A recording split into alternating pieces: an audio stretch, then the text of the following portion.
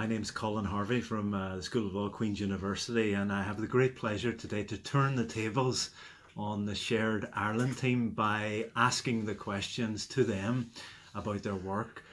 First of all, commend Shared Ireland for the contribution they've made through their podcast series to promoting an inclusive conversation about the constitutional future of the island of Ireland.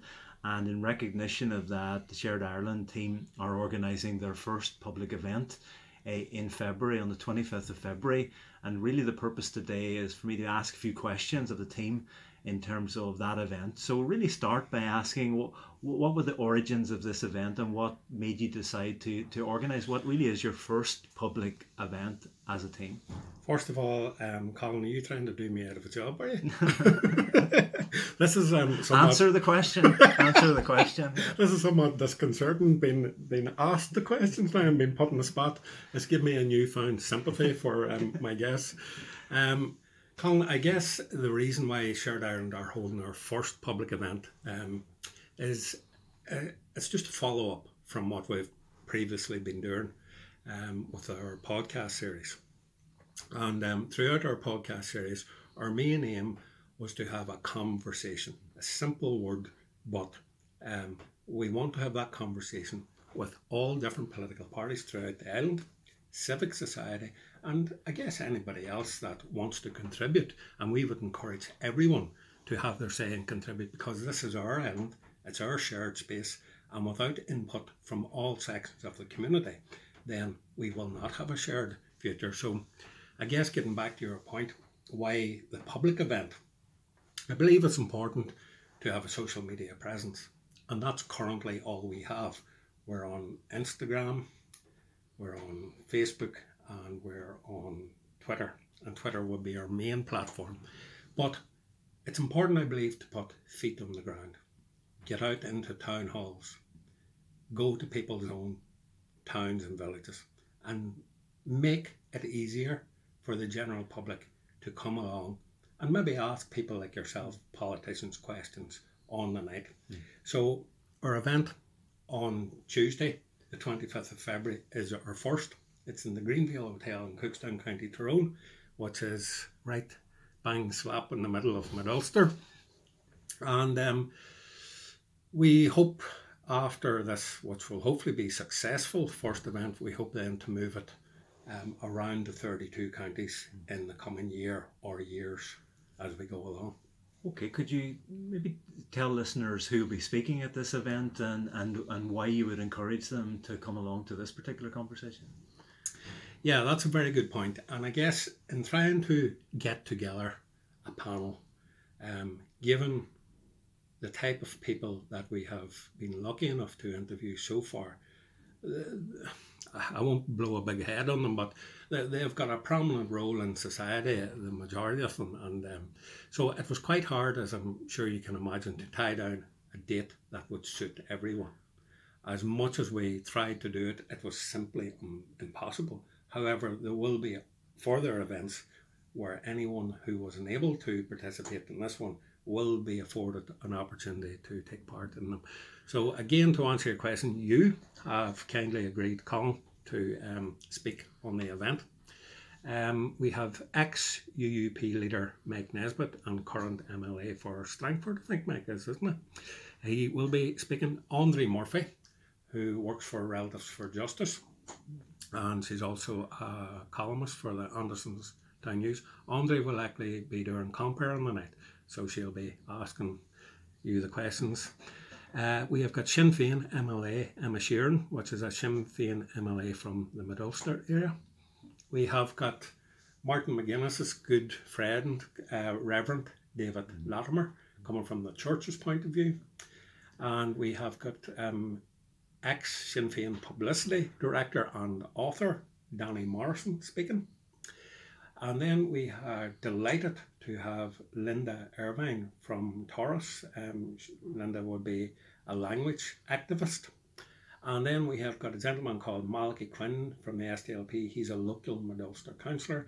And our last, but by no means least, we have an Alliance representative called Matthew Beaumont, and he's from up around the Cash-Fermanagh area. So we have got 8 panellists 4 on each panel, and Andre being the moderator. So the first part of the night will be 4 panelists speaking about our past and lessons that we can possibly learn from our past, Colin, as we move forward.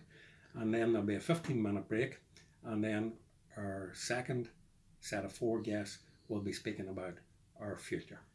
So apart from myself, it's a brilliant list of speakers for that event that night. So I encourage everybody to come along. But I noticed in the title of the event, the theme of the event is both about exploring the past and shaping the future. And I wonder if you could maybe tell listeners why you felt it was important to do both those things at this event.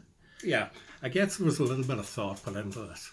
And some people, and they're entitled to their opinions, saying, oh, would you stop talking about the past and we need to move on and all. And of course we do. Absolutely. We're all about forward thinking, hence the conversations and planning for our future and that of our next generations. However, there is still a body of work to be done by the British government and Irish government to ensure that victims and survivors and legacy cases are properly dealt with. And that isn't coming from a nationalist perspective or a unionist perspective. There was people traumatised and hurt on all sides of this community. And there is a firm belief, and I subscribe to this belief, that we as a society cannot properly move on until there is recognition, and I will just simply use that word, recognition of the hurt, suffering, and in certain cases, collusion. And there's a responsibility on civic society, on political parties, but particularly on both governments to address this issue immediately. So that would be the theme on our past. And again, lessons to be learnt, like language is important, respect is important. So we can learn things from our past in order to help us shape our future. Maybe could I ask you to explore that a bit? What do you think in terms of the conversation about the future of the island? The constitutional conversation's got great momentum now. Are there any particular lessons you would highlight in terms of learning from our past? Well, I guess, the media springs to mind. And the media have got a crucial role in putting a narrative out there that I guess they want to portray or suits their narrative. Doesn't mean to say it's the right one. So I think there's a great responsibility as we move forward that on any political discussions that the panel is balanced. It gives an opportunity, whether you agree with whoever's speaking or not. And there's plenty of people out there that I don't personally agree with their political, ideological beliefs, but I will defend and respect their right to be able to speak it. So the media strikes me as being one, and I guess that's why we as in Shared Ireland are social media based, because social media nowadays with the advancement in technology and everybody looking at their phones, you can start to shape the discussion in your own way. Doesn't necessarily mean it's the right way, but it gives everybody the freedom to, send out their own message there. Sorry, what was the question again? In terms of any specific lessons, obviously we're in an accelerated conversation now about where this island might be going in the future, and given that there's a lot of emphasis on the past shaping that future, it's just to draw out really what some of the lessons might be. So in a sense, we don't repeat the mistakes of the past in the next 100 years. Yeah, well, I think, outreach, and instead of just giving buzzwords about respect, these words need to be demonstrated. People need to be genuine in our approach here. My vision, and that of yours as well, Colin, and that of many, many thousands of people, our vision of a new Ireland can only be one where true respect and equality is afforded to everyone. And as a nationalist, I certainly do not want a new Ireland that will repeat the same mistakes as the nationalist community had lived through for the past 100 years in the 6 counties. I think there's an onus and a responsibility on the nationalist community, to reach out the hand of friendship to our unionist and loyalist neighbours and friends and say, listen, this journey is going to happen. We can all bury our heads in the sand, but the reality is it is going to happen, and we can even see, as you rightfully say, shoots of it already starting. And come with me on this. Let me ensure that your rights are the same as mine, and I will fight harder nearly for their rights than I will my own, because I certainly do not want a new Ireland where one section of the community has more protection than anybody else. Okay, so very much encourage listeners to come along and join the conversation and participate. And just in the spirit of being slightly mischievous and turning the tables, I'm going to ask you that if you had a fictional dinner party, and you've done this to me a few times now, please. Who would you invite to your fictional dinner party and why? Oh, stop it. Right, I'm going to take the easy way out here. You, Mark Bassett, and Linda Irvine. Okay. You see how hard it is to answer those questions. Yes, you know? yes. I'm going to just finish by asking you what 3 items you would take. What 3 items you would take to a desert island? If you only could take 3 items, what would you take? Colin, you're giving me payback here. Absolutely. What 3 items would I take to a desert island? I'm trying to think what 3 items you mentioned.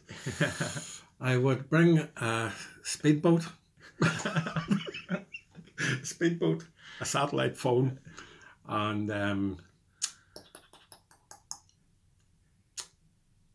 Shared Ireland podcast collection. So you're not staying on that island too long, then I take it from that. Okay, Definitely not. Well, Now, Colin, can we please move on from these awkward questions? Absolutely. And very much look forward to joining you at the event at 25th and encourage everyone to come along. Can I just finally add, Colin, that it is a free event? So people can turn up on the night. The doors open at 6:30. The event starts at 7 to 9:30. And while it is a free event, we would encourage everyone to pre-register free of charge on Eventbrite. A link will be included in this podcast here. So it just takes literally 30 seconds. Go on, put in your email address, and that's it. And as I say, this is one of the first public conversations that we plan to have. And I guess having conversations never hurt anyone, Colin. Absolutely. It's nice to be asking the questions today of you. Thank you very much.